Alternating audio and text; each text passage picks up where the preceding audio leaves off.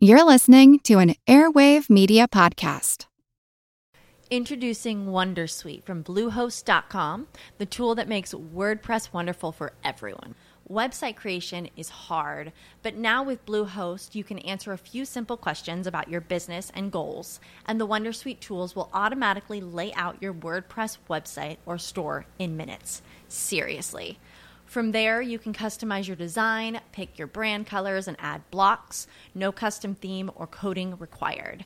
You'll get content suggestions that you can keep or revise, and with Yoast SEO built in, we automatically help you get found in search engines.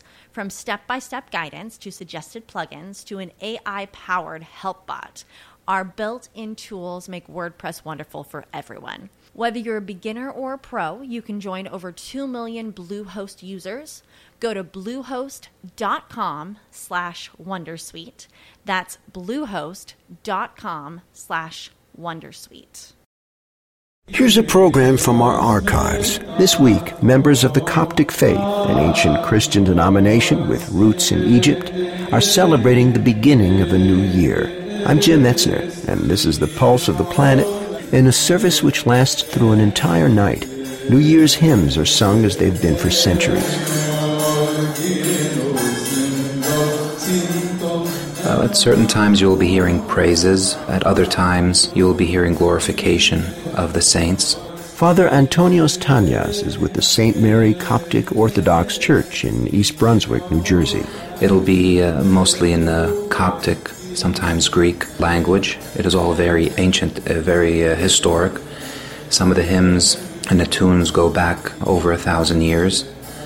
And towards the end of the night, it'll be mostly praises, and these are praises that are sung in monasteries throughout our churches for centuries and centuries. Sung in honor of the Copts who suffered under Egyptian rulers, these hymns are a testimony to a religion which has struggled to remain true to its origins. The Coptic Orthodox Church has not deviated in any way, and it still practices the ancient traditions as they were established in the beginning years. We are an original church.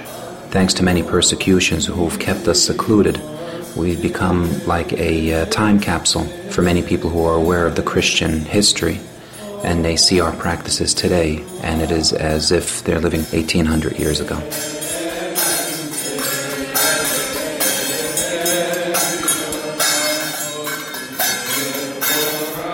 Additional funding for this series has been provided by the National Science Foundation. We've been listening to a program from our archives. If you want to hear more, check out our podcast. I'm Jim Metzner, and this is The Pulse of the Planet.